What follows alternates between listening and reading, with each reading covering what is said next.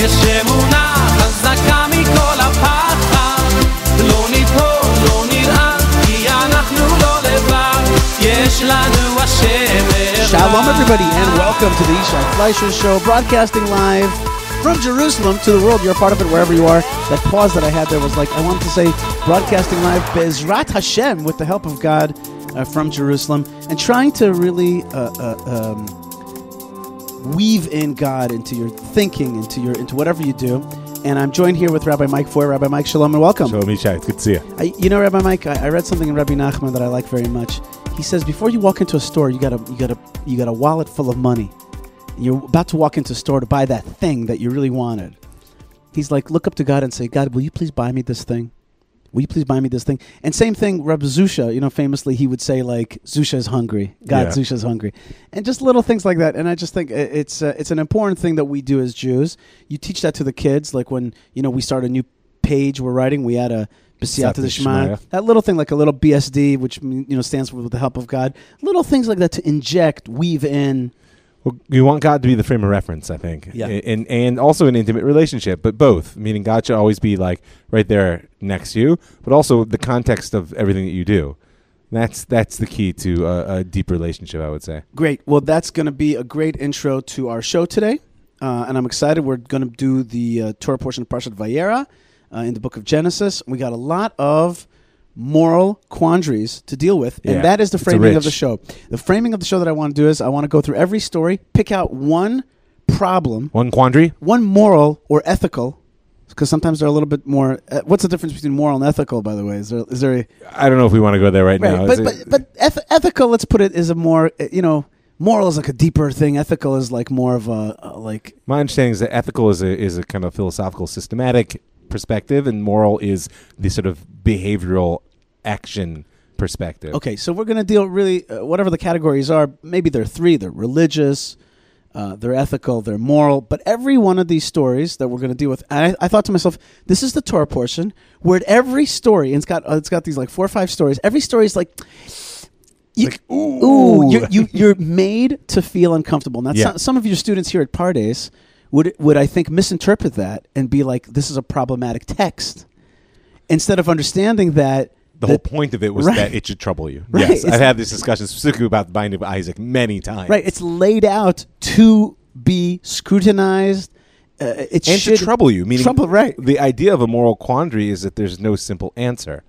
If it was a simple answer, it wouldn't be a quandary. Right. It would be a question. But do they realize? Sometimes they don't realize that it's written in such a fashion purposefully. Yes. It's not like, oh, look at you, you're in the year 2019 and now this troubles you, but everyone up till now has found it perfectly clear that he was going to sacrifice his son. No, yeah, right. It's true what you're saying. Right. And the truth is, we're going to have a moral problem with or a quandary in every one of the little stories. I really I was like, wait a minute, every story's got a little issue here that you don't feel quite comfortable with. So throw your best quandary at me, man. I will, but before I go on to that, I just want to say something before I forget it. I wanted to tell you a phrase right before the show. I decided to leave it for after the for during the show. Here's what I wanted to say. First thing, we're on the Land of Israel Network, an awesome network with great shows, and God bless all the other broadcasters, including your great show, which is called The Jewish Story, which is found here on this network, and a lot of fun. There's a lot of good stuff here. My sister, Dr. Racheli, she's a PhD from Columbia, and now she's at the Weizmann and in chemistry, organic chemistry. In any case, she was at a reward ceremony just now, and one of the very famous Israeli anchors was speaking.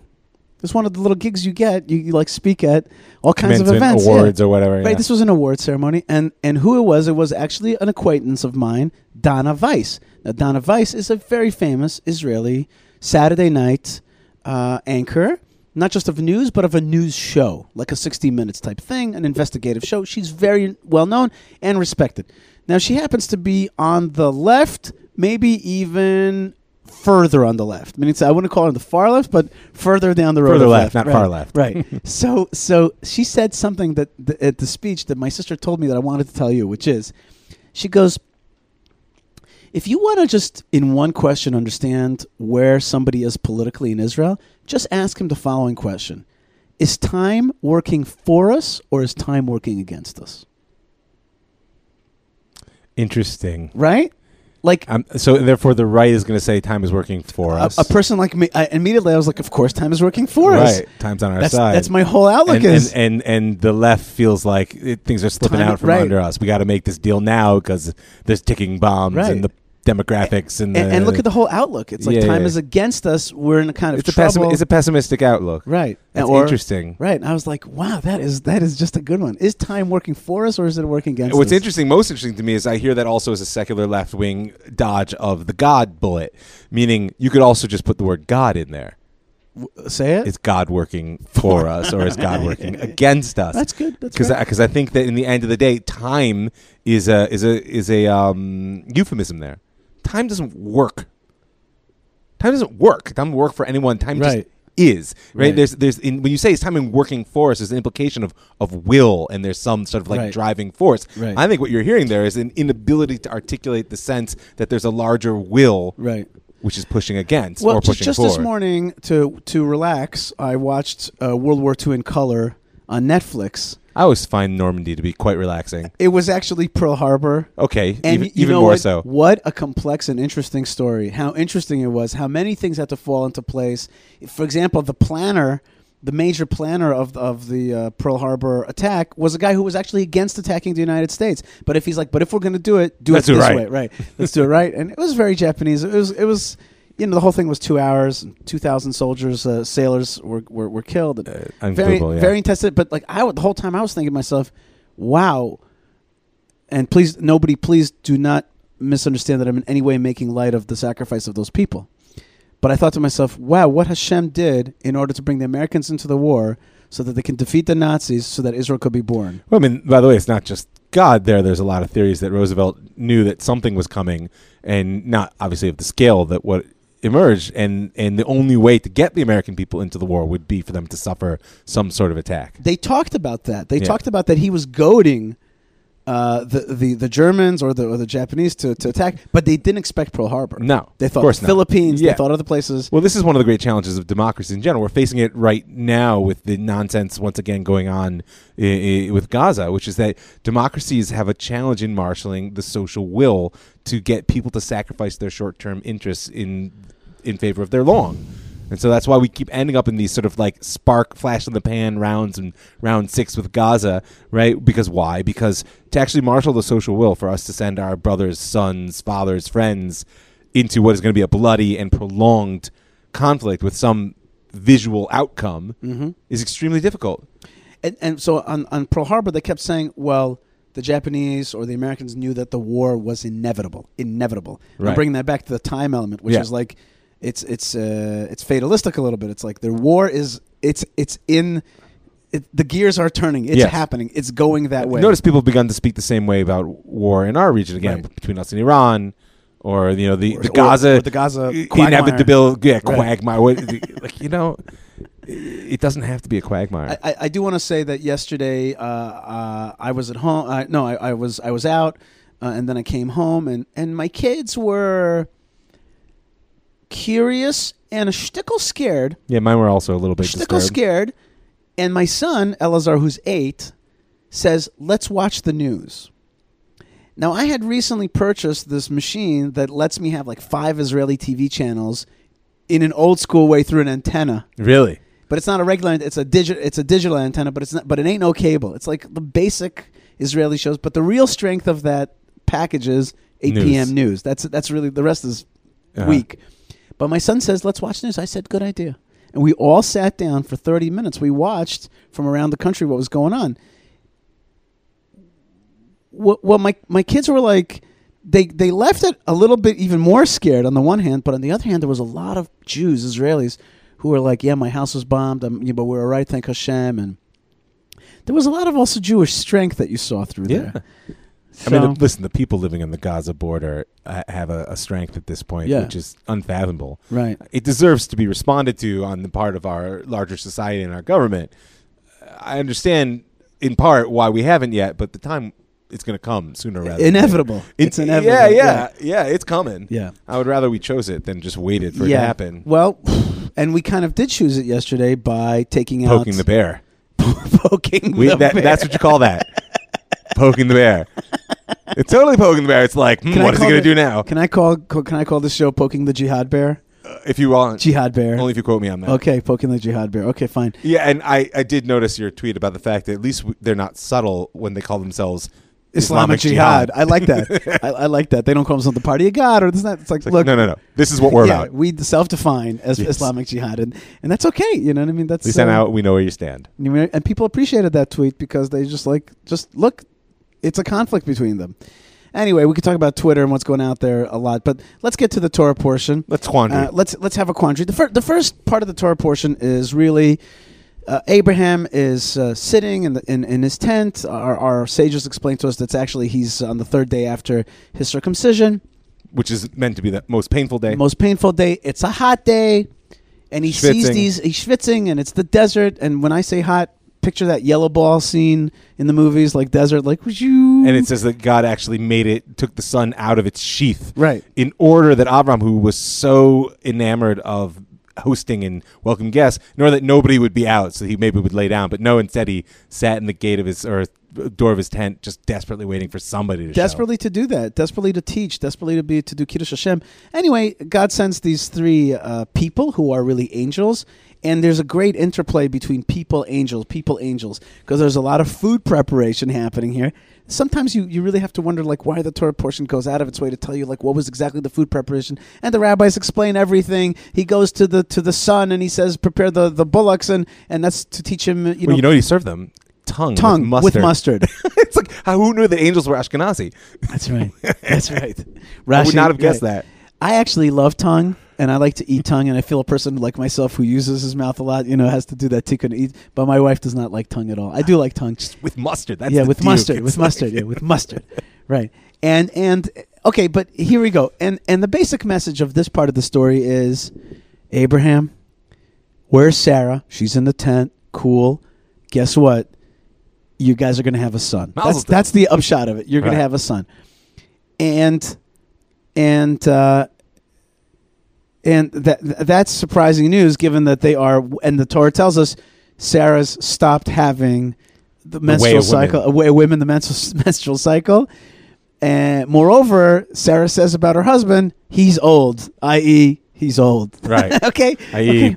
We're friends. I don't know, but here's the thing. So when Sarah hears this news, ostensibly good news, she laughs, and then there's a little tussle there where God says to her, "Why'd you laugh?" I didn't laugh. She says, "I laughed." She goes, "You did. You did." Okay. So, and I always thought to myself, here's the first moral quandary here. What's the biggie here? Why is it upsetting, or why is it either? What is the? And the Torah does not hint us exactly what the emotional makeup is. Is she in trouble for laughing? I'm not sure.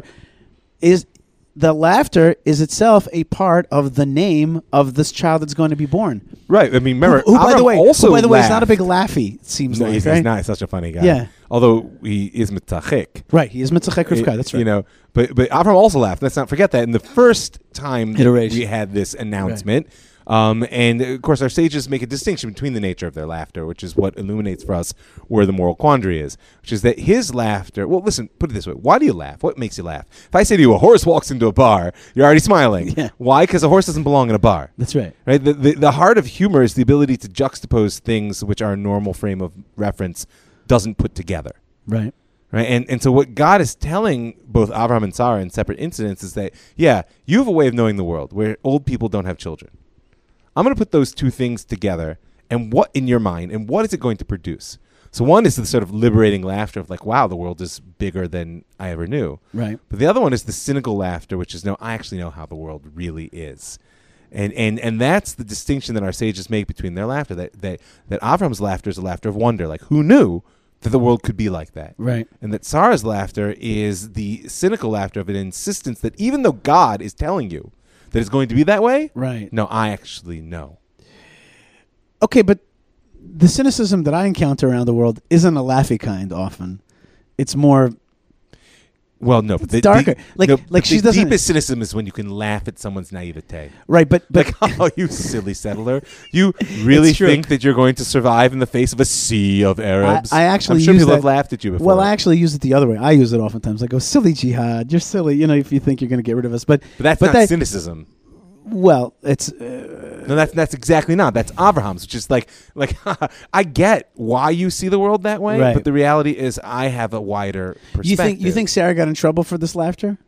I mean, listen, our sages definitely say that it was not a positive interaction between she and God. Right. But on the other hand, if you read the text, it's like, I didn't laugh, but you did.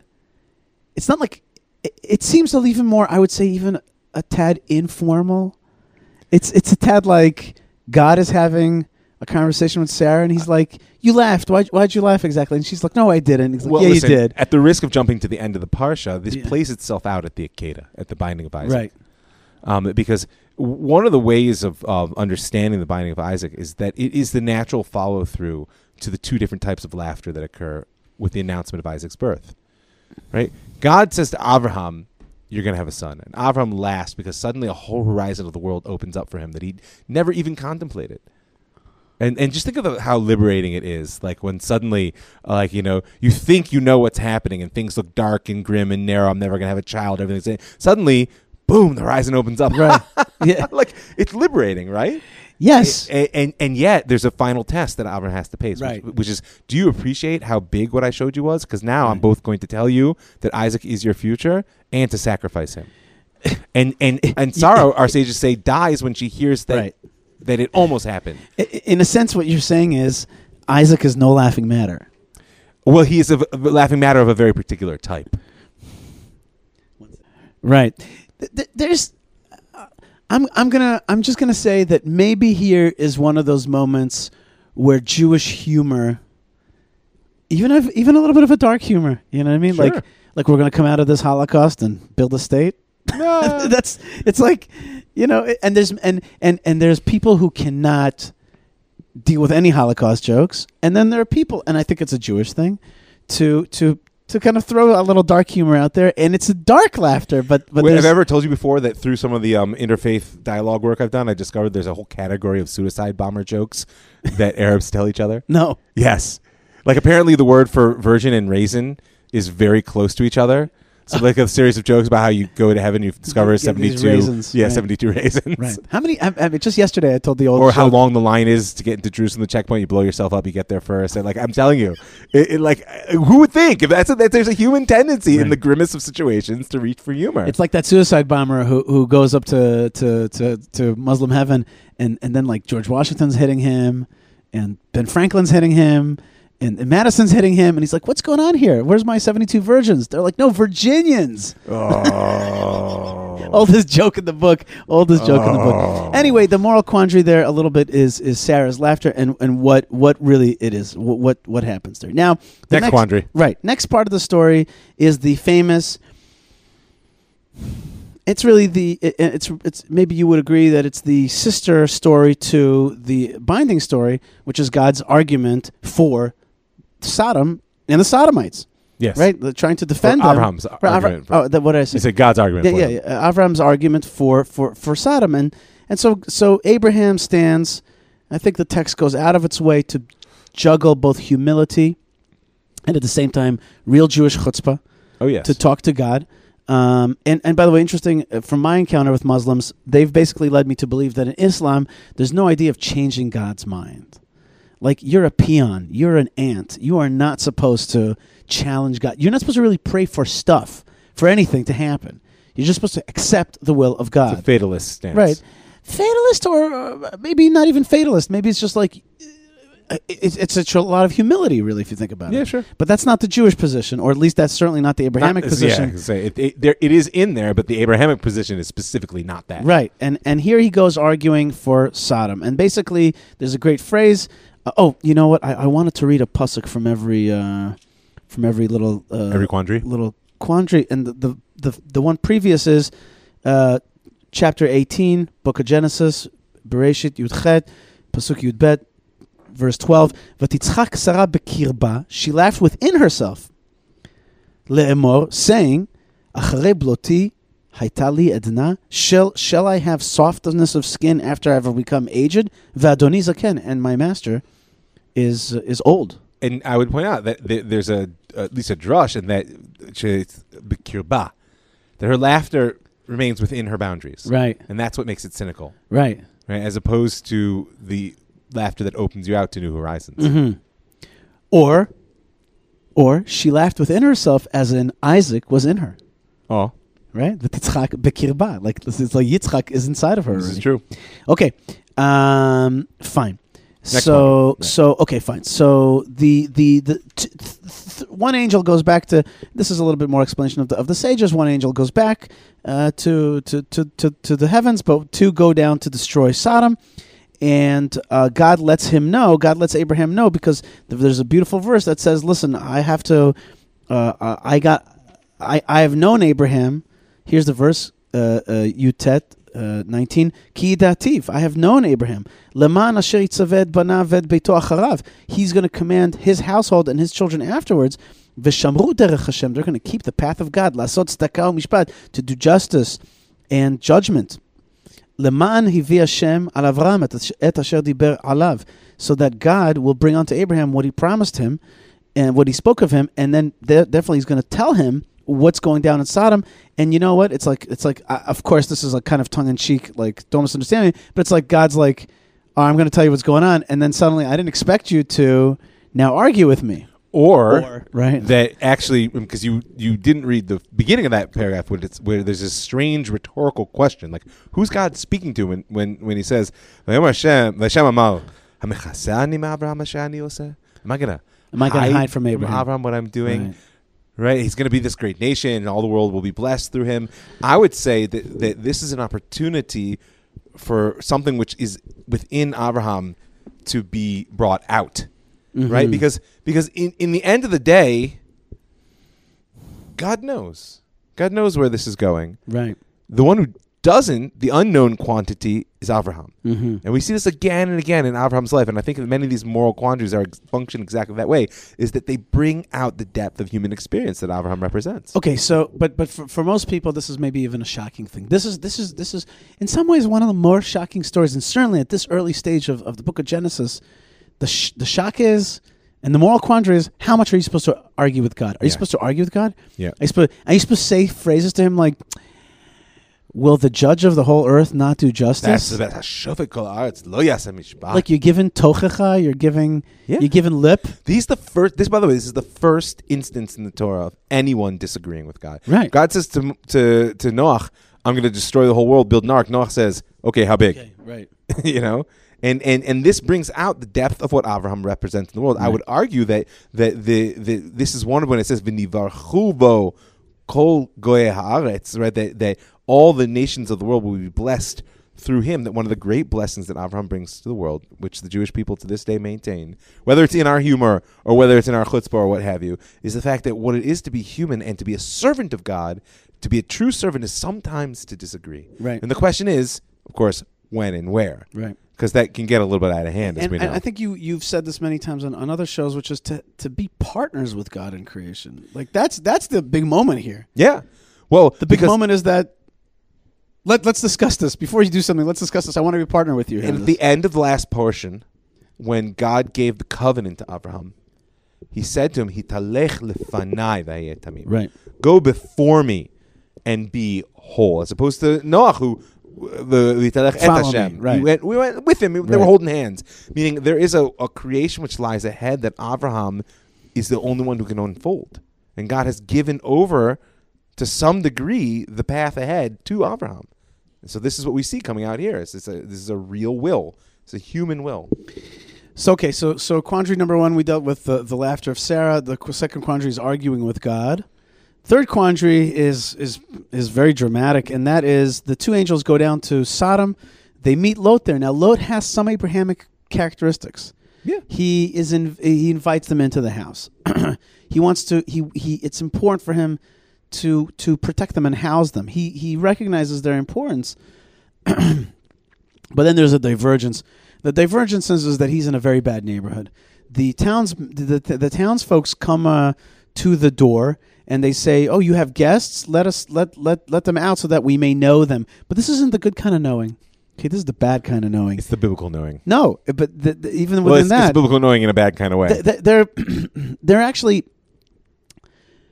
I think they're using that term a little bit cynically. It's like there is a good knowing. Yeah.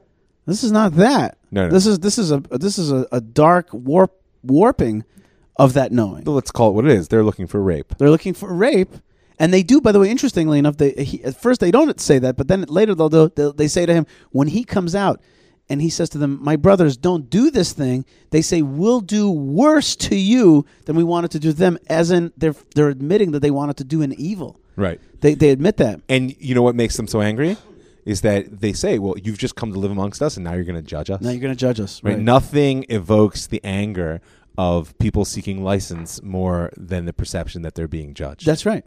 And that's exactly in contrast with what Avram says to God. Like, are you not going to do justice? He's judging God. Right. And God's thinking, oh, awesome.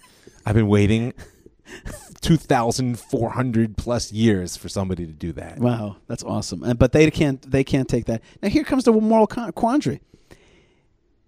Here's the moment where you're like, this is weird. As he says, I got these 2 daughters. Why don't you take them? They haven't been with a man before. Why don't you take them and do what you got to do? What is that?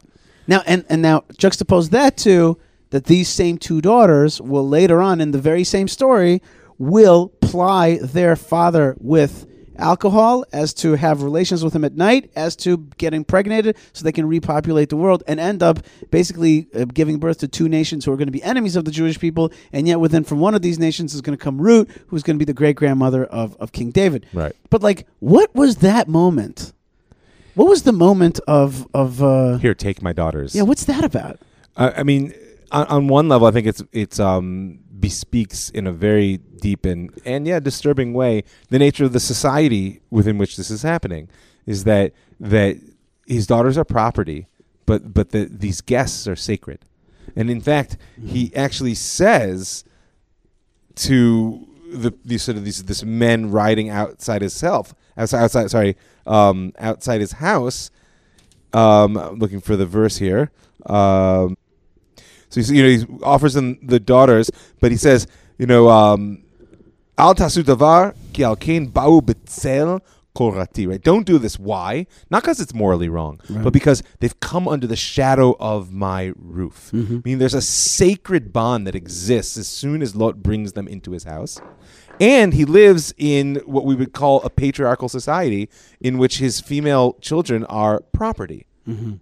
Now, that is an uncomfortable statement from the perspective of our society, but I think it's one that sort of accurately illuminates why this would be a logical, if not logical, at least a moral decision from his perspective, that the sacred value is hospitality, right? And that these 2 girls are actually not in his eyes more than property. As opposed to Abraham, who is very concerned with, and God, who's concerned with Sarah and her chastity and all that. This is indicative of a moral system gone awry. Right. This is not. And now notice, on one hand, he's what's the relationship with but from the fact that the first part, which he offers them to these rapists, to them afterwards plying him, that's a hard one to plumb, other than the sort of the trauma of that experience. Remember, they're in the house, and they're obviously old enough to know what's going on, since we witnessed their conversation only a day or 2 later, right? And one could say is that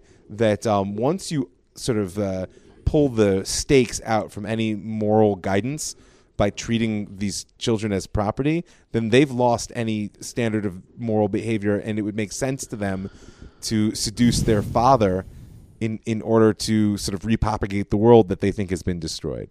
Meaning the stone represents a place where all moral standards have been destroyed. Yeah. And I think that plays itself out in what they think is a good decision. Remember, they're trying to do the right thing when they get their father drunk. Right. And that itself makes it more disturbing. On top of that, when you end up in a cave, but suddenly there's a flask of wine. Several, apparently. Right. What's that about? That's another little thing, which is like... Right. It's just like... happened to be here. Yeah. Well, look, and a barrel of wine. There's a few things like that in Torah where, like, this it's like a video game. Like you just needed that weapon. You needed that thing. Like, dude, there it is. And as you pointed out, one of the things that comes from it is the line of the Messiah. Right. Which is like a very rich vein to plumb in terms of the complexity of making your decisions in life, which on the surface of it, this appears clearly wrong. Right? And I'm not looking to justify it in any way.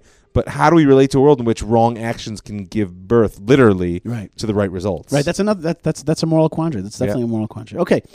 Next one is somewhat related, but this time camera shift back to Abraham, back to Avraham Avinu, and this time he's hanging out in Gerar, which is basically Gaza.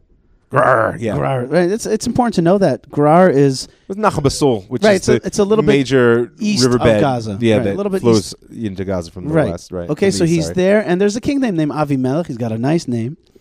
My father is king. My father is king, and Sarah is. Obviously, I thought to myself yesterday to see Sarah. Sometimes I like to think about things like that, like what Sarah really look like. So the answer is you wouldn't have known because she was too modest to show you. Obviously, other people were able to adjudicate that she was quite beautiful, and Avimelech takes her in, and now this is the second time that we've learned of this taking of Sarah, and the second time that it's premised. On that she plays the sister. That Abraham says she's my sister. Right. But, like, fool me once, shame on me. Or shame on you. Fool me twice, shame on me. Right. It's like. But that was, okay, the first one was Pharaoh. Here's Avimelech. An interesting relationship, again, between Egypt and Gaza there. But in any case, God comes to Avimelech at night. Now, Avimelech is going to twice in this Torah portion, he defends himself. His big defense, by the way, is ignorance. So I didn't know. And he'll say that later also. You didn't tell me. Yeah. I didn't know. I started thinking the second time around, I'm like, methinks you're protest too much. You're a little too ignorant. Yeah. Like this, the first time, like, hey, maybe he really didn't know. The second time, like, he plays this card a lot. he keeps saying, I didn't know. Maybe he kind of did know. In any case, God says to him, hey, he's now it's interesting. He's also arguing with God. For himself in this case. Yeah. He says... Avram's opened the door in our story. Right. He says, listen, he told me she's the sister. And I didn't know. And I did it with a good... conscience. Good conscience. So God says to him... by the way, this is not the Tetragrammaton, Yud Kei Vav Kei, it's the general Elohim, right? And he says, well, I know that you did it with a good conscience, but I saved you from touching her, or else... Right, like meaning to say, I actually did you a favor because I stopped you from touching her one way or the other, or else you would have gone down. Now, interesting. Here's another thing. He says, "Now return." Here's my moral quandary: return the woman to the man, for he is a prophet. Vata. Now, this is verse chapter 20, verse 7. Ata and now hashev eshet haish. Return the man's wife. Ki navihu. He's a prophet. V'itpalel badcha. He let him pray for you. V'chayeh, and live. V'imeincha mashiv. But if you don't return it, da ki mot tamut. You should know you're going to die. Ata v'kol asher lecha. You and everything that's yours. Now here's the interesting thing, and he does so. By the way, there's also some humor in this week's Torah portion. He says, check this out. He says, "Here's your sister." Here's your sister. That's the best line. I was reading it this morning. I'm like, oh. Oh, the sarcasm. I caught that at 11. Here's your sister. All right. Yeah. Jerk. Here's your sister in quote marks. Here you go. Jerk. Right. Thanks a lot. Killed me. But here's the moral quandary here. Why does it when God says to him, okay, return the thing and make sure he prays for you because he's a prophet. Wait a minute. I made a mistake. You agreed that it was in innocence. Innocence. And I'll return it. Why do I also need to coax this guy who's a prophet to pray to you who are talking to me now to get back to wholeness? Like, what do I like? What is this? Some kind of bureaucracy? Like, I got to go through the other guy. You got to go to this office, fill it out in triplicate, and come back here. Is that what it is? Or what's he saying? Oh, by the way, maybe it's something that I said before, which is there's two different energies or channels of God that we're talking about here. The God of nature, the God of all things, says, listen, you need some special. Yeah, we're going to up level on this one. Yeah, you got to go to Abraham, who's going to talk to Yud Kei Vav Kei, to the Tetragrammaton side of the story, and you need some personal what's it called? intervention here. Yeah, I mean, I think a lot of it revolves around the fact that this is the first appearance of the word Navi in the entire Torah, right? And it's the first place that we encounter that there's a special, like you said, office. I mean, you were joking about bureaucracy, but office or a special role, a human capacity for divine intimacy. And so it may be that yeah, of course, God could heal Avimelech without Abraham's intervention. Mm-hmm. But there's a situation here where God is able to elevate Abraham even through his questionable behavior in once again presenting Sarah as his wife. As his sister, right? That we are introduced to the idea that Abraham has a special relationship with God. And that even someone like Avimelech, who apparently merits a dream where he communicates with God, even that is not what Abraham's holding. And so therefore, God uses this as an opportunity to enhance the status of Abraham and to introduce to us as the readers down through the generations the fact that what a Navi is and the ability to act as intercessor, which is one of the primary roles that Navi plays through the rest of the Hebrew Bible, is something specific in particular, and it belongs to Abraham and his descendants. Abraham is also going to benefit personally from this because, and this is an amazing teaching here, which is that when he prays for Avimelech and his household, it's Abraham who's going to be blessed. And that's the other answer, is that this principle that that when we truly want something, that actually praying for others to get that which we need is a way in which we can open that channel of the divine will into the world. Right? So basically, God's once again using this as an opportunity to benefit Abraham and not Avimelech. Okay, I just want to turn this for a second into a very practical thing, advice for friends, listeners. By the way, I just want to say in parentheses, I got a lot of emails last week about Leah being on the show. A lot. I got a lot of people really like that. And I also have emails from the previous week about morning rituals. Yeah, I got a couple too. Let's get to that next week. Before I close this parentheses, I'm flying out tonight to Florida for like 5 days, so I didn't have time to print out everything and look at everything. So we'll try to do it for next week. Those were great emails, both of the kinds, and we'll get to that. Close parentheses. But the advice for friends is like this: whatever problem you have, and you have a problem, I know you do. Don't we all? Identify it, then. And speak it out or write it down, and then find a friend, colleague, person that you know who has a similar problem in your estimation. Don't say a darn thing to him or her, and just pray for that person. Just pray for that person for that thing, without even saying, and also God remember me within that. Just. Well, I would say specifically without saying that. Just focus on that person and do a kindness, which is to pray for that person's problem. And part of the power there is it removes the small ego self from the power of prayer, right? Like our sages are always very worried about prayer as gimme, gimme, gimme, right? Like I want more money, I want better health, I want whatever, a spouse, etc. I mean, those are legitimate desires, but do they really belong in the world? Does the world need more wealth through you? Does the world need more companionship through you? So the answer is, if you really want the world to be filled with more companionship, really, genuinely, of course you also would like to be the vehicle, but really what you want is that God's will finds expression through love in the world. So prove it to me by praying for someone else instead of just yours. And then when you open that channel, then more of it will flow in the world. Great. If you have any examples of that out there, any success on that, why don't you do hashtag pray for someone else? Pray for another? Pray for another. Pray for another. Pray for another. Hashtag pray for another, and give us a story about how that worked. If you want, I don't have to use your name or whatever it is, but pray for another. That's an awesome thing. Okay, so Abraham prays for Avimelech. Their household is, once again, it was somehow closed up. The channels were closed up, and so there was no birth. There was no, and I think there was also people were stopped up in all kinds of ways. It's really strange that Rashi insists, even though the simple reading is about birth, Rashi insists no constipation. Right. They were stopped up. The whole thing was stopped up. Yeah. Okay. Nothing's moving. Nothing's moving. But if you think about it, I understand what Rashi's saying, because when there's no flow, if you think about the human being really flow through, is absolutely key. Well, it's the only thing that allows us to receive more than our limited capacity. Right. Remember, that's the theme of. But it also to expel. Meaning to say also to get rid of waste. Yeah, for sure. And then to make room for more. But the Right. flow through is what I'm Right. speaking about. And again, it brings us back to Yitzchak and that laughter. How do you hold more than you're capable, or let's say it differently, how do you receive more than you're capable of holding? So laughter is one answer. Right. And here, praying for other, meaning that flow through, that the divine will should flow through me. Not that I have my limited gimme, gimme, gimme attitude, Right. but, God, do your will through me for another. That's right. And remember, and I say this to myself sometimes, I'm a channel for good. I got to be a channel for good. So if I'm angry and stuff like that, I'm not doing my job because I'm not being a channel for good. Yep. Right? That's not what I'm supposed to be doing. I'm supposed to be a channel for positivity, for Ein Tova, not Ein Ra, etc.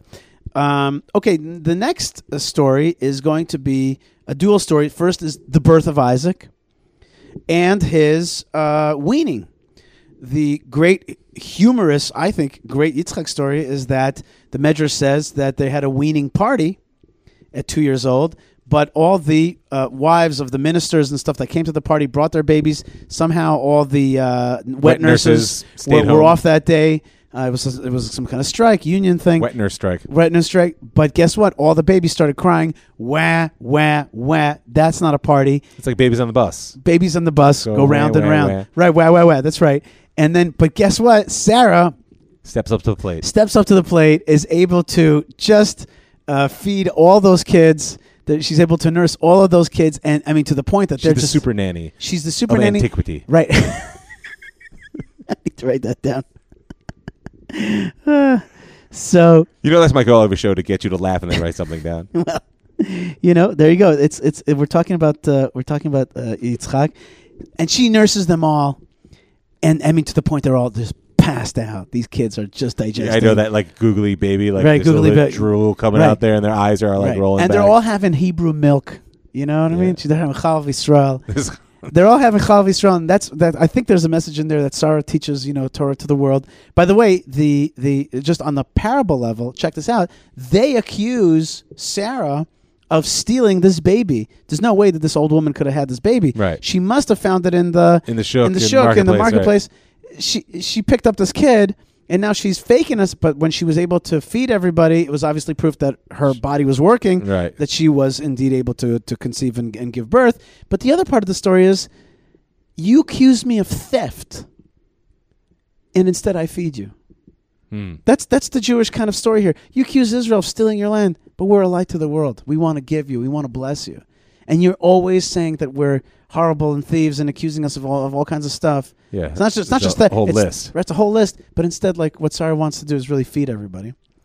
But the other part of the story, which is exact contradiction to that, is that she doesn't want to feed one person. She doesn't want to feed little Ishi. Yeah. Okay? She does not want to feed Ishmael. And she There's says... a hard place in the heart there. Right. And what happens is, Sarah says to her husband Abraham, this kid's the Ben Ha'amah, the son of the maidservant. Right. Right, because the Torah told us earlier that she gave to him as a wife. But here, in her language, also in God's language, Lo yirash ben ha'amah im b'ni Yitzchak, right? My son Yitzchak will not inherit together with this guy. Just say, well, he was also shooting at Isaac and troubling him, raising him. Right, or maybe you bring Avodah Zarah into the house. Right.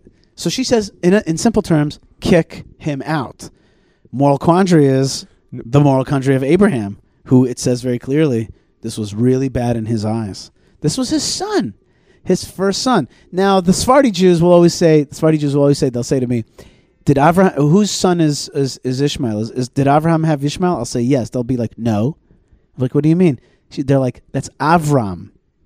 It's a different thing. Guy, right. It's a different guy, and it's also a different body. Because he was pre-Mila, right? Circumcision. So it was a different dude Yeah. in many ways. Okay, and she's not the wife; she's the maidservant. But kick him out of the household. That's it's clear in the harsh. shot that this is something that Avram does not want to do. Right. Even when God promised him that Yitzchak would be born, Avram's first response was "Lu yichyeh Yishmael lefanecha."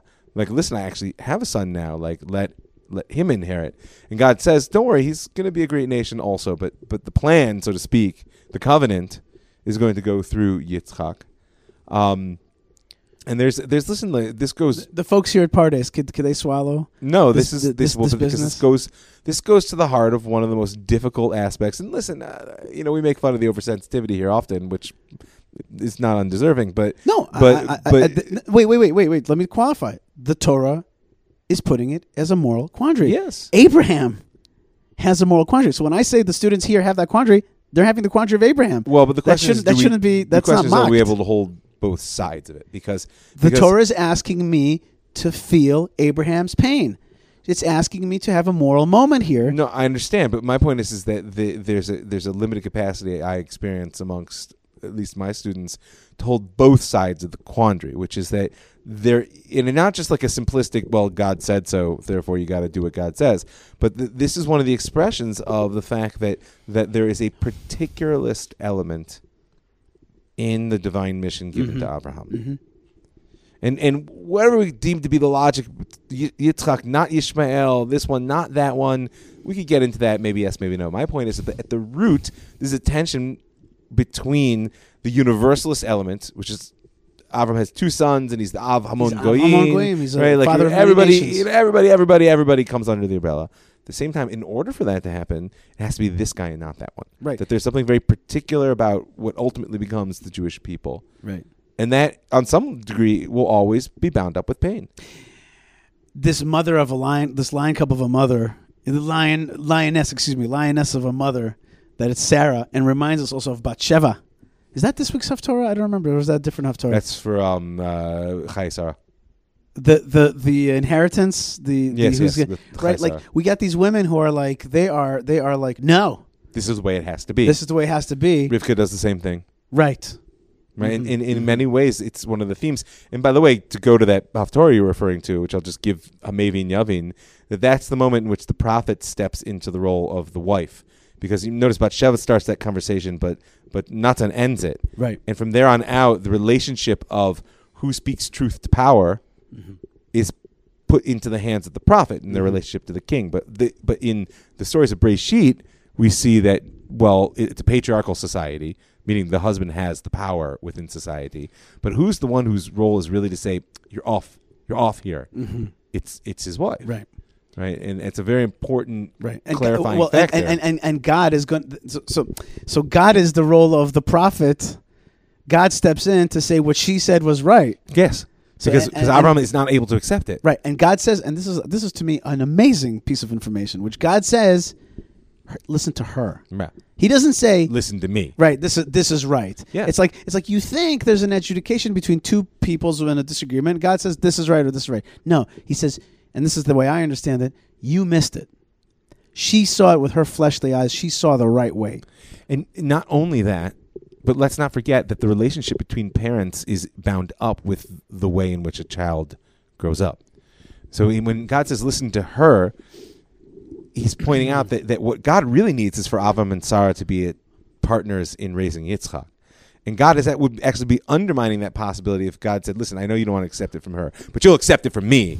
Because then Abraham walks away resentful to Sarah. Right. And God says, no. Right. Listen to her and appreciate, like you said, A, you missed it. Right. And B, appreciate the fact that she saw it. Right. You need to learn to listen there. Right. And now we Jewish husbands always have to contend with this verse, Shema b'kolah. And every rabbi will tell you, Shema b'kolah, listen to her voice. And we're saddled with this. That's just the way it is. And that's okay. That's fine. That's the way it is in the Jewish world. Shema b'kolah. By the way, I would point out it's the way it is in the human world, but just not overly simplistic. I'll tell you a quick story. I once had a friend who was having shalom bayit issues, problems in the home, as we say. He went to a rabbi, very traditional rabbi, who told him exactly that. Anything that happens in the house, Shema b'kolah. You listen to the woman. Anything that happens out of the house, that's your job. So he came to me knowing that I'm not the most traditionalist type of thinker. And he said, what do you think of that? Is it true? I said, it's absolutely true. The challenge is figuring out who's the husband and who's the wife in any given situation. Meaning, no, I'm being serious, is that there is an aspect of how we relate to the world, which is a feminine aspect. And there's an aspect of how we relate to the world, which is a masculine aspect. A lot of people, men are purely masculine, women are purely feminine, and Shalom Yisrael. But a lot of the complications come when we are unable to accept the fact that, no, I actually have a feminine energy in me as well. Right. And that's what's expressing itself here. And so having to negotiate that is quite complex, but it doesn't make this any less true. Mm-hmm. And that's what I'm pointing out, is that don't fall for the trap, anybody listening out there, of thinking, oh, my gosh, that's like some ancient patriarchal nonsense. No, because it's easily translatable into the world in which we live now. So appreciate there's a divine masculine and a divine feminine, which finds its expression in the world. There's also societal masculine, societal, feminine. and they're not the same, by the way, and that's part of the challenge. Is that traditional Jewish femininity, as expressed as the divine feminine, maps somewhat onto Western, but many of the places that I'll give you one of the classic examples. This is the best example right here. Yeah, the Shema B'Kolai. She says, "Get him out of here." None of that, but Western society example. Western society only values that which happens outside of the house. That's why feminism, early feminism at least, was so bound up with women getting to do what men did. Right. Whereas traditionally, our society just said, well, actually, what really matters is how you raise your children, because that's your future.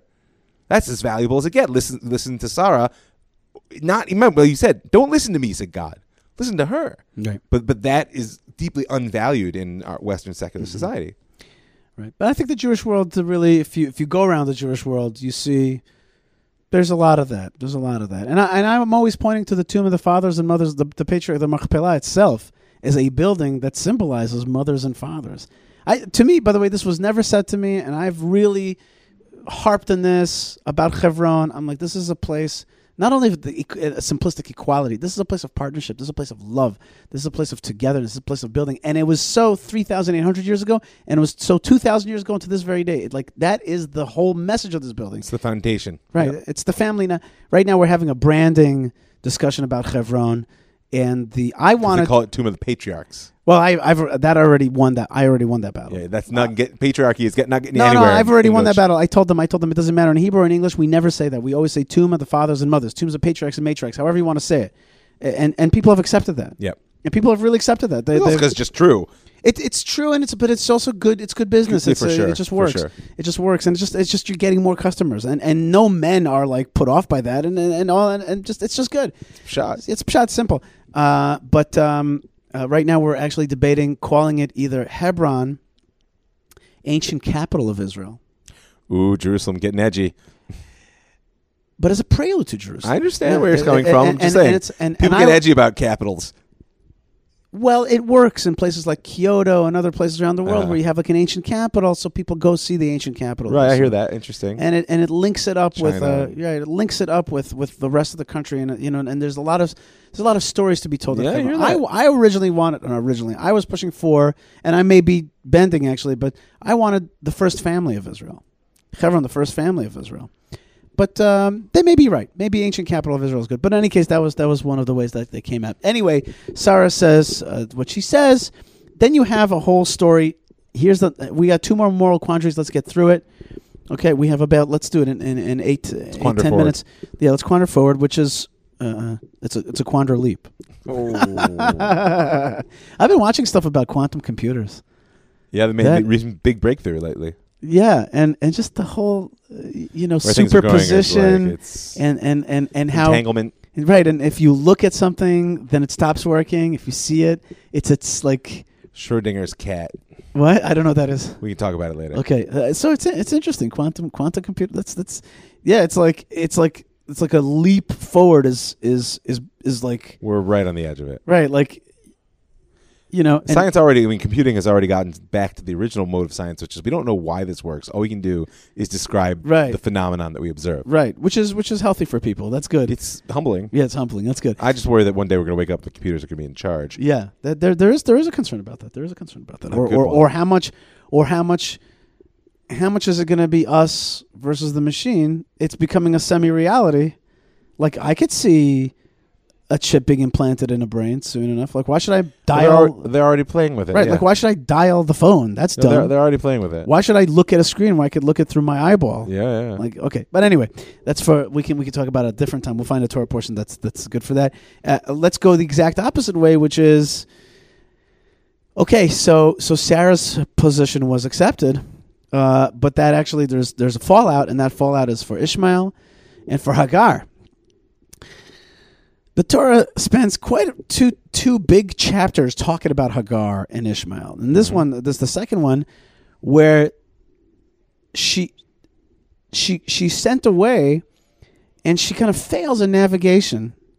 Somehow she gets lost in the Beersheba desert. Or she was sent out to die. I don't believe that. I mean, where are you sending someone when you're in the middle of the desert? just kicking around. There's a spice from camp. root. There's a spice root there. Okay. It says vateta. Like she messed it up. In fact, like please don't misquote me. It's like, hey, aren't you like an Egyptian Arab lady? Like, aren't you good at this stuff? going? Right, you're good at this Right. kind of stuff. And if you know Bedouins, they really are good Yeah, at this sure. stuff. And for example, Israeli army uses them as trackers. I've worked with them many times. But in any case, she runs out of water. So then you're already twice. You're failing, and then thirdly, she puts her son at a distance from her, as to not see him dry out and die. And your senses, as a moral person, you're like, there's something wrong here. Like, I get it that it's painful to see the kid die, but don't you want to be with him nearby, to the give him whatever very comfort? end, yeah. It's like you abandon him. When I read the text, it signals to me like Something's off. yes, judge. Think about this. Judge this issue. What do you think about that? Is there something about Ishmael's parenting? Is there something about the way that they see the world that is affected through this? It's hard for me to say. I'm always wary of generalizing from this story. Also, the role it plays in my mind is so deeply bound up with Rosh Hashanah, Right? And the aspect of judgment of God's intervention. I mean, it's a phenomenal story that God intervenes to save his life on the basis of the fact that God hears his cry. Right. That's what his name is. Right. And that in many ways that cry is going to come back to haunt us for So most of our history. Right. The name Yishmael, which means God will hear, is a beautiful name. We even had a big rabbi with a very famous quote For sure. about Rabbi Ishmael and how God will overcome his anger on us. Very famous rabbi. Was he the high priest? Rabbi Ishmael Kohen Gadol. Yeah, he was a high priest. So very famous rabbi. I like the name Ishmael a lot. Yeah. But the Pirkei the Rabbi Eliezer is like, God will hear at the end of time the trouble that Ishmael makes. It's like there's another side. And if you think about, by the way, Ishmael, one of their big things, I know when I bring people to Hebron, like yesterday I brought an important person to Hebron, the muazzin went off and he was just like, I don't even hear it. You know what I mean? It's like part of my... Yeah, you just plug it in, yeah. It's, I think to myself, it's mincha time, it's lunchtime, I don't Right, know, whatever, Yeah. But like it doesn't even bother me. In fact, to me, it's almost like a smell of Chinatown. It's like it's part of my audio cuisine, you know? Yeah, I understand. But like for him, he was like, whoa. And there's a purpose in that is meant to... asserts, it is an it's assertion audio. of... Yeah. It's Ishmael. Yeah, no, I understand. It is a verbal or at least an auditory assertion of a frame. Right. Okay, so we don't have a great sense of that business. I feel a dilemma. Hard for me to speak to it. Right. No, I agree with you. I also don't have... Although I would just emphasize that our tradition saw fit to stick this as the Torah reading for the first day of Rosh Hashanah. Yeah, there's I obviously always wondered something about that. very profound in there. Yeah.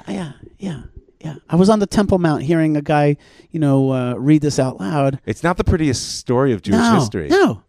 And you wouldn't think that would be the one you'd bring up on the Day of Judgment. Right. It's like okay, so they send out, you'd think, okay, we're going to send you out. Here's a great compensation package. Right. And golden parachute. yeah, it's all good. It's all good. Small bottle of water and a bad map. Oh, man. That is a quandary. Okay, great. Next, just The ultimate quandary. Right. Very quickly, though, there is one more little story here, which is about quandary. Here I don't know what the quandary is, but here is the city that's the star of all this Torah portion is Beersheba. Yes. Okay, we've been around Beersheba, the desert of Beersheba. We've been around Beersheba, by the way, which is having a great renaissance right now. And Beersheba is sworn. Beersheba comes either from 7 sheep or the oath, either Sheva sheep or Shvuah oath between. We're an oath sworn on Sheva sheep. On Sheva sheep, that's right. Okay, and Beersheba will be later renamed. Abraham is going to plant a tamarix tree. It's called an eshel, and this eshel tree, if you find it today, if you look it up, you'll see the tamarix tree releases tiny beads of water, and it's like a 2 degrees cooler underneath the tamarix tree. It's a microclimate. It's a microclimate, and that means that people can sit there relatively comfortably. And the word vayita appears twice in the Torah, I think, as I saw it in the Baal Turim last week, which is that Noach planted this vineyard, And Avram planted this, and both of these plants, the original plants, were from Gan Eden, says the Baal term. In any case, the last one is, as you said, the ultimate quandary, and that is the quandary of the binding of the Akedah. And we've already learned that God says, your Ishmael's not going to inherit, but it's going to be through Yitzchak. And yet God says to Abraham, go to the place, and now the new star of this show is going to be Jerusalem, or the Mount Moriah, which is the heart of where the temple is going to be. Go back to this place and take up your son Isaac and offer him up. I heard one great answer here, which I will never forget, and it is from the exilarch of our time. Rabbi Jonathan. That's right. I saw it coming. I really see him as the Reish Galusa. He is the head of the exile. And I was therefore not surprised when he decided not to move to Israel. Now, he is a brilliant and huge person in our time. For sure. Really, and he's Marbitz Torah. He's Marbitz Torah with his awesome yellow ties. He's Marbitz Torah, and he's an incredible person. And he said something, he was arguing with, I think it was Sam Harris or somebody else, one of these great atheist theologians. You love saying that. It's just funny. So see, made you laugh. Atheist theologian. Those two don't belong together. That's right. So basically, I think it was Sam Harris says to him, or somebody else says to him, what kind of God is this that asks Abraham to sacrifice his son on the altar to some kind of idolatrous business? So Rabbi Sachs says, it's exactly the opposite. This whole story was to show, he's like, in that time, everybody, any decent God would ask you for child sacrifice. Right. He's like, this whole story was to be like, and we're done with that.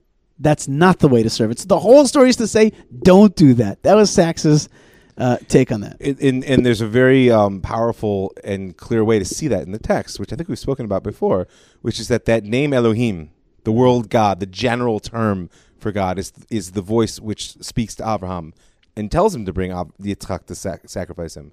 But when God says, don't touch your son, don't make any wound, it's the Shem Havaya. Right. That there's a different revelation that occurs through Abraham's ability to hold what looks like mutually opposing ideas. Mm-hmm. Yitzchak's your future, now sacrifice him. Mm-hmm. Did you get the message I gave you when you laughed originally, that the world is not bounded by your understanding? Now we're going to double down on that. How deeply did you internalize? Or were you only able to hold it when it gave you what you wanted? And then as soon as you got what you wanted, it's all about gimme, that narrow ego self. Let's see, Abraham, are you able to bring a new revelation of my name into the world by holding two things which the human capacity cannot grasp? Then this is why it's the last test, and it's and why is he not arguing with him as in back in the Sodom story? Because to argue with him in this case would be to bring the ego self in. Right. Remember, because Sodom is somebody else. Not only somebody else, they're the opposite of Abraham. They're the anti-Abraham. They represent everything opposed to him. So therefore, it's clearly not ego. Right. It's actually about God and justice. Here, how could he possibly separate his desire, his passionate desire to have a son, from the moral assertion that this shouldn't happen? So therefore, he knowing that, he's unable to marshal that side of himself, and therefore is forced to grasp two mutually impossible truths, that Yitzchak is both the future and is the sacrifice. And in holding that, he's able to put his ego aside, and that's how the new revelation comes forward. Remember that it's the boundedness of our ego self that prevents revelation. We don't believe it's possible. We live in a world where we impose limits, and God is knocking on the door saying, let me in, Abraham. And this is the great revelation. And one of the very physical manifestations of that is the shofar. Yes. Yesterday, I took a guy who's a Sam Harris listening, self-identified, Jewish, nationalistic, but atheist. And we took him to Hebron, and he was having a good time with, Hebron. It's a mixed bag. There's good, there's bad, there's ugly. Yeah, sure, yeah. You know what I mean? Anyway, we went into the store. I needed to pick up something for my trip tonight, so I went into the Hebron, what's it called, souvenir shop. Yeah. There's a big souvenir shop, lots of silver stuff, wine, sidurim, merchandise. What does he gravitate towards? This guy doesn't have a money problem. What does he gravitate towards? A shofar. And I said to him, let me help you pick it. I could see that he wanted one. And I know how to pick him a little bit because, he doesn't know how to blow the shofar at all. He tried. It was like, Anyway, I picked up a shofar for him. And here's this Jew. I said to him, let's go film you in front of Marta Machpelah trying to blow this thing. So we go out, and he's blowing the shofar next to Avraham Avinu. And he, in his heart, he's really like, I'm an atheist. He really feels that he's strong about that. He believes in that. But there he's blowing the shofar, breaking out of those boundaries. Trying to blow that shofar in front of Abraham. Listen, in my experience, a lot of that atheist posture, a lot of it, not all, a lot of it just comes from their rejection of a false god, because they were presented at some point with someone's very limited, right, usually agenda-driven right, notion of God, and that's right, actually what this whole story is about. God's basically saying to Avram, "You don't know me. Right. You might get a little closer to me if you're able to listen, and you're willing to sacrifice everything you know." But you don't know me. Right. And in Avram's ability to hold that, he brings a much greater revelation into the world. And that's the shofar, a one-end constraint. Yeah. And friction, and the other side. Well, mina meta karati. I called out from the narrow place, v'anani b'merchavya, and God answered me in the broad. All right, folks, you are listening to the Yishai Fleischer Show. Rabbi Mike Foyer joins us, Parshat Vayera, filled with moral quandaries. We try to touch every part of the story with dealing with it, and that doesn't mean we've answered them all. That's the beauty of a quandary. Right. We're struggling with them, and the beauty is the text wants you to struggle with them. Love that struggle. That's the name of our people. Like, struggle with moral things, struggle with God, and you can, and you will. Yes, you'll be successful when you do, when you actually struggle, not when you win.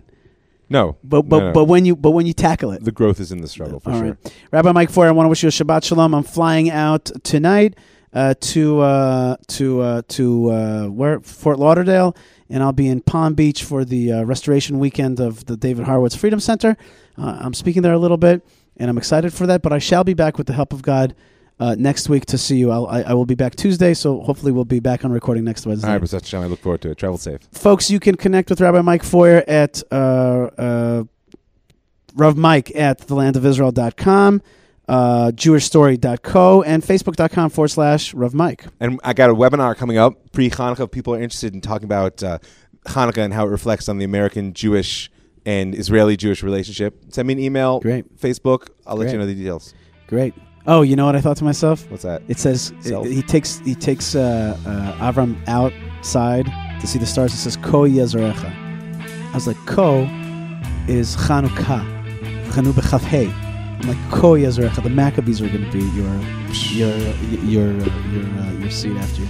All right, folks. Hopefully, we'll catch a little bit of Malka Fleischer next. In any case, stay tuned, stay strong, stay connected. Lots of love from the Land of Israel and the Land of Israel Network. Blessings from the Land of Blessings. More great stuff is on the way. God bless you. Lots of love and shalom. Shalom.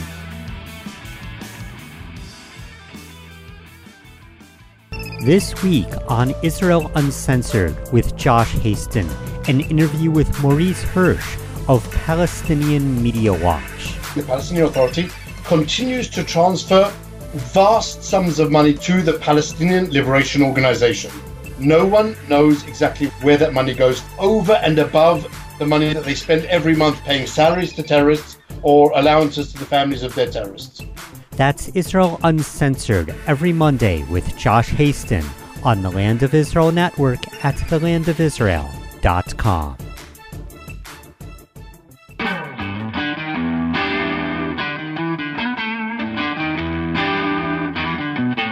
Shalom, everybody, and welcome back to the Yishai Fleischer Show, broadcasting this segment from Judea with our beloved Malka Fleischer. Malka, shalom, and welcome to the show. Hey, Yishai, it's spicy out there. It's spicy out there. It is spicy out there indeed. And what was we actually felt it on our own flesh, this racketeering. Now, obviously, if we lived in a different part of the country, we'd feel it much more. But here, where we live in the mountains, where you could actually see from some parts of Judea here, you could see the Gaza Strip all the way down in the coastal plain, but the rockets don't reach us here. On the other hand, you had quiet Judea. Well, quiet in that sense, but we have, of course, rock throwing and other things that we face here with this homegrown jihad. That in some ways it's very, you hear about anti-Semitism in other parts of the world, but you're like, here in Israel, we have inside of the Jewish state, we have this jihadism that's thriving, and that's very painful and powerful, I guess. But what I wanted to say is that you actually felt it on your own flesh because your sister, her husband, and their kids were in Israel right. for the bat mitzvah, And I want to thank everyone, by the way, who either wrote in or told me personally that they enjoyed Leah on the show last week. yes, She got a kick out of that, out of doing the show, and some people wrote in or contacted us and let us know that they enjoyed that. not just It some made her some really people, proud. not just some people, but probably more emails that I've gotten on any Oh particular wow, show. really?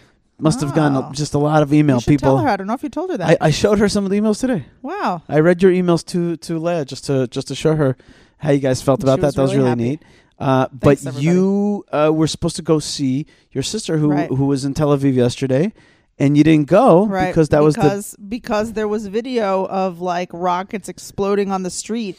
A lot of you have probably seen this video, which made it around, of these cars like driving down the highway, rush hour or whatever they're doing, getting to work, and this rocket touches down like, I don't know, a foot behind these two cars. It was like an absolute miracle that the rocket did not hit the cars or like make them explode, make their tires pop, I don't know what. It was like an absolute miracle. But because of that, I was a little like wary to drive, because even without all that, you know what I mean? If there's like a rocket siren and then I'm driving with 3 kids in the car and I have to pull over and unbuckling everybody and getting them on the ground, like it just seemed to me not the day to like go on a family outing. And my sister, who was here with her family, this was her first rocket siren. They actually took it really well. I thought they even took it a little too well. Like they didn't seem very concerned about it, and they kind of like went to the beach and stuff. I'm like, guys, you guys should not go to the beach. Today's not the day. But everything pretty much worked out for them. But yeah, we couldn't hang out yesterday, and that was their last day. I bumped into a guy who works in Tel Aviv here in Judea, and he says, I skipped going to work. I worked from home. Right. And he said to me, it just doesn't make sense to drive into the line of fire. That doesn't make sense. That's not the right thing to do. You don't have to like get on the first plane out of here, but at the same time, like driving all around. Right. You got to just keep the roads clear. Mm-hmm. And I'm getting already emails and WhatsApps from people who are just very frustrated with the situation. The bad news is the situation isn't going away so quickly. It's just not going to go away so quickly. It's going to be it's going to continue this way because we did the horrible move of evicting ourselves from Gaza, from controlling that. Bad move. And if we would ever do that again, God forbid, that's exactly what would happen. The Gaza Strip experiment proves to the average Israeli that this is an absurd idea to give away control of large tracts of land to the Jihad. Right. By the way, at the same time, it doesn't appear that we're ready to fix that mistake. No. And Prime Minister Benjamin Netanyahu and our new Defense Minister Naftali Bennett, while they appear to be doing kind of what we always do, which is strike targets, and thank God we killed this Palestinian Islamic Jihad leader. That's really, really great. And apparently we killed another guy in Syria like the same time. I think they injured him badly. Or injured him very badly. Anyway, that's also nice. So that's good work. But at the same time, like we sort of, as of this recording, we've been hit or attempted to be hit by like 400 rockets. Do you understand what 400 rockets are? Now, thank the Lord, we have this new incredible technology which Hashem has bestowed upon us and put into the brains of the Jewish people to create, which is the Iron Dome missile defense system. Mm-hmm. This thing is like a game changer like no other. It has managed to make it that rockets don't hit stuff. It explodes them in the air, right? It sends our missiles after their missiles and neutralizes them in the air and stops them, right? Which has made it that Israel at war is not nearly as threatened as it used to be. But there's like a downside to that, which is that we kind of accept as fact the notion that we're going to get like rockets lobbed at us here and there. So like we gotta, just make sure they don't hurt anybody, right? And we haven't been able to do that all the way in this case, although the Iron Dome has certainly prevented numerous tens of disasters over the course of this period. There's still people who have been hurt. Just today, there was a woman in an old age home. The rocket like exploded outside the home or right in the home, and she got hurt by shrapnel and glass, and she's in moderate condition. The most heartbreaking injury was an 8-year-old girl who had a heart attack. She had health issues previously. I guess so. Yeah. The poor thing. Anyway, she's in serious condition, and businesses have been injured and homes have been injured, and I've heard that it's, the government, they reimburse for things like that. There's a certain kind of insurance that happens from the government with terror attacks, but it's not easy. It's not like the next day they're showing up on your door with like stacks of 200 shekel bills. It takes a long time, and not to mention the trauma and the cleanup. And let's say you lost things that are precious to you, and you have to do interim plans. And if it's your business has been shut down for some time. There was like a toy factory in Sderot that suffered a direct hit, and then there was a fire.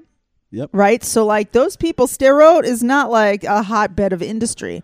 It's a small city in Israel, and I don't know what's going to happen to the business owner of this business.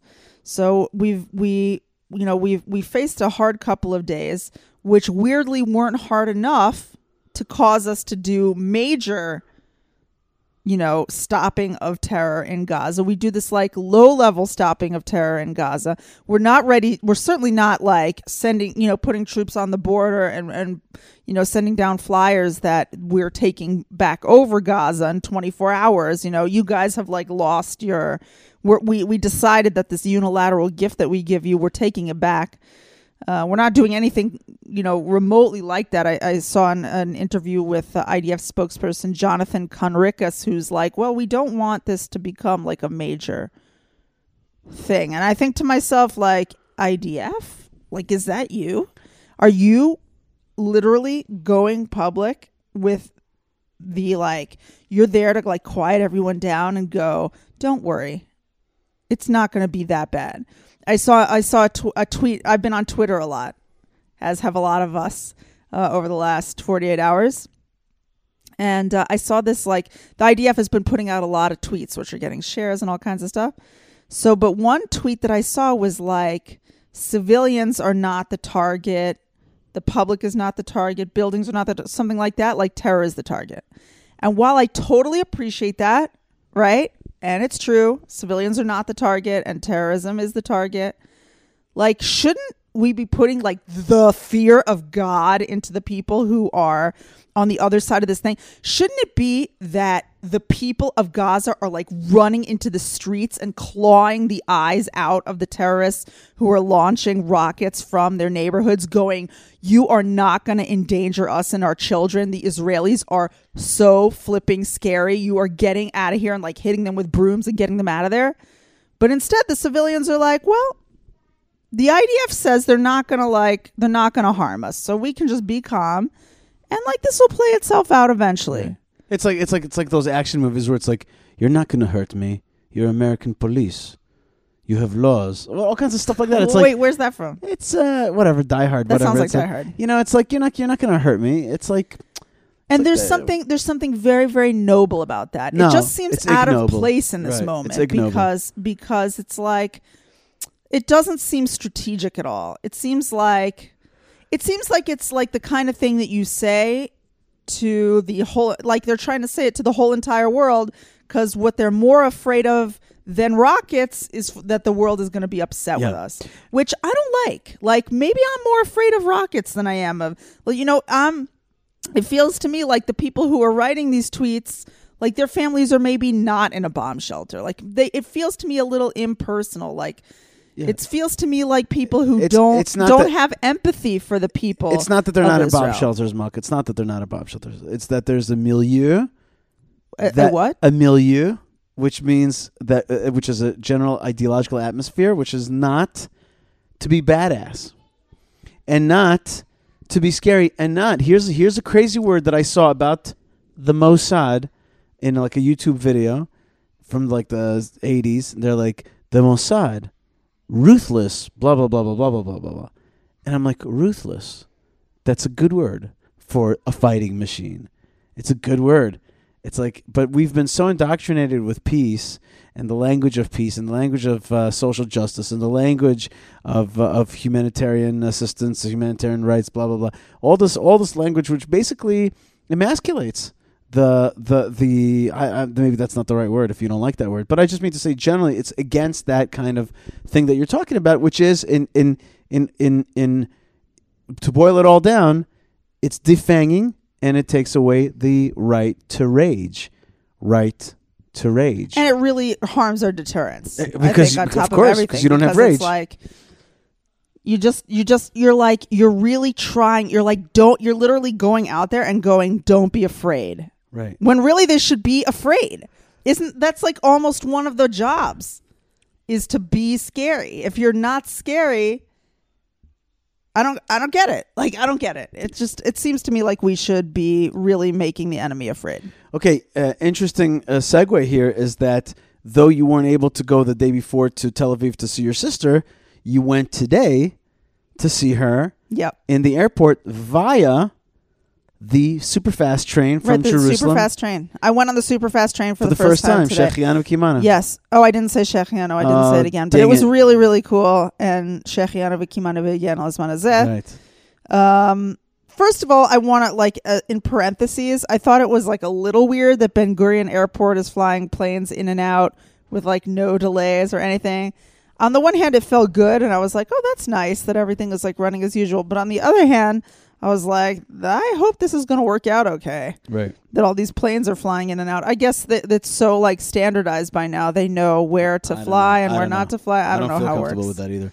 And I happen to be flying out tonight. Right. So that's a bit. That's a bit. You of a always funny. do that though, Yishai. That's like a classic Yishai move. As soon as there's some kind of war or about to be a war, or some a hurricane, that's when you're like, oh, I'm flying to America. No. That is not the way it is. I'm usually in a flight outside of Israel, and then stuff happens. Right. That's what so usually this time happens. You're just leaving me during the war. That's totally fine. Bummer. I also want to say. Oh, Malky, you made me forget to say what I Wait, but I want to say about the fast train. Yes. I went on the fast train. Yeah. It was really, really cool. Yeah. It's really fast. And it got me from Jerusalem to Ben Gurion International Airport in 20 minutes for 17 shekels each way. I feel like you can do that just to like eat at the food court and come back. You know what I mean? Yeah. You're like, oh, I could really use some like, I don't know. They don't actually. Bonbons. Yeah. I really want some like airport air. I'm just going to get on this thing really fast. It was nice. And I got to go over the big bridge right next to Jerusalem. Right. Not next to Jerusalem, next to Modin. Oh, that big bridge, the big bridge in the beginning. Oh, yeah, wow. That's cool. Right as you're coming into Jerusalem. Right. The truth is, from the train, it doesn't look as big as it looked from the highway. Like I expected when they were building this giant bridge for a billion years, that it was going to be big and high. But the truth is, it doesn't feel as high. That's because you didn't do what you're supposed to do when you ride, like rides. What do you call them? Raise my hands up and yell? Yeah, you got to be like, whoa! I don't know that the other people on the train would. Or as you would say, whoa, whoa, whoa, whoa, whoa. Okay. It's a house That's joke. an inside thing. House anyway, joke. Wait, I wanted to say something. This week's Torah portion, Malka, is also the Torah portion of doulas, and it's one of the other Torah portions of women's Jewish birth. Yes, we got Yitzchak's birth, which is really no laughing matter, and also we got the weaning party. Yeah, we talked about it. I don't know why Jews don't have this. I think it should become a tradition as a result of this. Yeah, why aren't there weaning parties? Yeah, we have to have a weaning party. I think I told you last year. I feel like I sat right in the same seat and said the same thing last year, but I'll say it again this year. Our listeners love that feeling, of cyclical repetitiveness that we do every year. Certain things. So please go ahead. I just want to say that I totally understand what happened in the Parsha. Yeah, I think I said this last year. I feel it, but it's one of the like cuter things that happens in the Torah. So I like to talk about it, which is that it like goes by very quick. Like, oh, there was a weaning party, and then everything was fine. Here was what the weaning party was. The weaning party was Yitzchak didn't want to stop nursing. Did any of you have this kid? I had two of them, okay? Two kids, God bless them. The boys who did not want to stop nursing, particularly one of them who was a total fiend. And basically what Sarah and Abraham, like in pig Latin in the back of the tent, they're like, we're gonna make a party. Okay. You're going to stop. And then we're going to have a party for you. Oh my God! Wait, you mean you tell that to Yitzchak? You mean? Yeah, they're like, Yitzchak, we got money for you. You gotta stop. And he's like, okay. And that was it. That was it. Sarah was like desperate. And she's like, you're inviting everybody and we're having this flippin' party and Yitzchak is going to stop because enough already. Right. I understand. God bless him. Very good. Little lamb. Little Yitzchak. Baruch Hashem. All right, folks, you are listening to the Yishai Fleischer Show. Malka Fleischer, thank you so much for joining me. I have to cut the show short because I got to get me to the airport, get me to the flight on time. And I'm excited for a short stay in Florida and meet a lot of important and good people who are fighting the fight for values and for strength against foes and against the narrative war. So I'm excited for a weekend in Palm Beach. But I am of course going to be spreading Eretz Yisrael, and I have with me 12 recessed maps. What are they called? 12 topographical maps to give away to people. And I'm going to be bringing, of course, Eretz Yisrael with me and Hebron with me. I want you to come to Hebron and visit us by going to hebronfund.org. Learn more about what's going on in Hebron. Visit our Facebook page, which is Hebron Official. And, of course, come on one of our amazing tours in English weekly with the amazing Rabbi Simcha Hachbaum. So come visit us in Hebron. Thank you very much. And also put on some blue string by going to the True Blue Jew website, which is Tchelet, TEKHELET.com.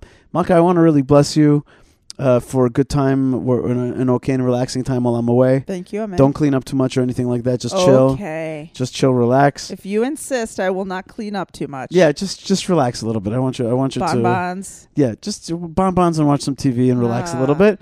That's right. Fun. I know that you a little bit relax when I'm away. I know that there's a truth there, which I don't. What's the word? I don't begrudge you. Thank you. I don't begrudge you. Enjoy it. And wish me a lot of luck on my trip. I wish you a lot of success. And when I come back, Malka, it's going to be just a few days before Chai Sarah. Oh, yeah. The big Hebron party at Chai Sarah. 40,000 people come to take part in the reading of the Torah portion that speaks of the purchase of the tomb of the patriarchs and matriarchs by forefather Abraham, as an eternal resting place for the biblical family, the first family of Israel. So that's very exciting, amazing things. Please write me an email, yishai@thelandofisrael.com. If you want to write to Malka, write me an email, forward it to her, yishai@thelandofisrael.com. And follow Malka if you want a good hearty har strengthening and all the stuff. If you need laughing, you need strengthening, you need to cry, you need to laugh. Follow her on Twitter. She is amazing. She's a Twitter master out there. Wow, thanks, yep, Yishai. You're doing great stuff. And that's it. I want to bless you from the land of blessings, from Judea, wherever you are out there. Whatever you need, may Hashem give it to you and bless you. And all Hashem asks you is that you stay connected to Him and stay connected to His great story, which is if you're listening to the end of the show, you are connected. So write me an email, #I'm connected. It's just that simple. I'm connected. That's exactly it. God bless you, folks, wherever you are. Shalom and Shabbat Shalom. Yes, peace in the Middle East. And Shalom in the home. Malka, thanks for being with me. Shabbat Shalom. B'atzlacha, Yishai. See you soon.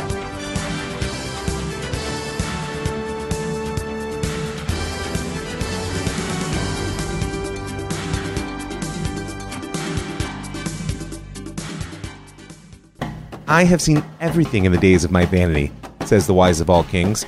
There's a righteous man who perishes in his righteousness, and there's a wicked man who lives long in his evil. Be not overly righteous, warned Solomon, and be not overly wise. Why should you bring desolation upon yourself? Well, I'm not worried that I'm overly righteous, and I certainly don't think I'm overly wise, but I am Rav Mike Feuer, and this is the Jewish Story. Join Rav Mike Feuer for the best Jewish history podcast, The Jewish Story, on the Land of Israel Network at thelandofisrael.com.